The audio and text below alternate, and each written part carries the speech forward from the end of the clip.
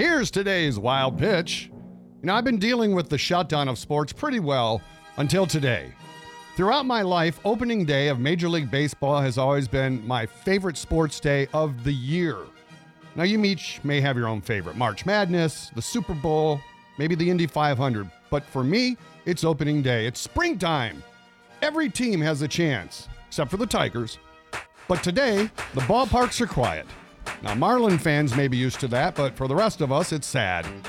I guess the silver lining for the Astros is they avoid the wrath that was awaiting them, and they're still reigning champs. So to try to fill the void, I'm going to go home and pay my wife $30 for a hot dog and a beer. That's today's Wild Pitch. Woo!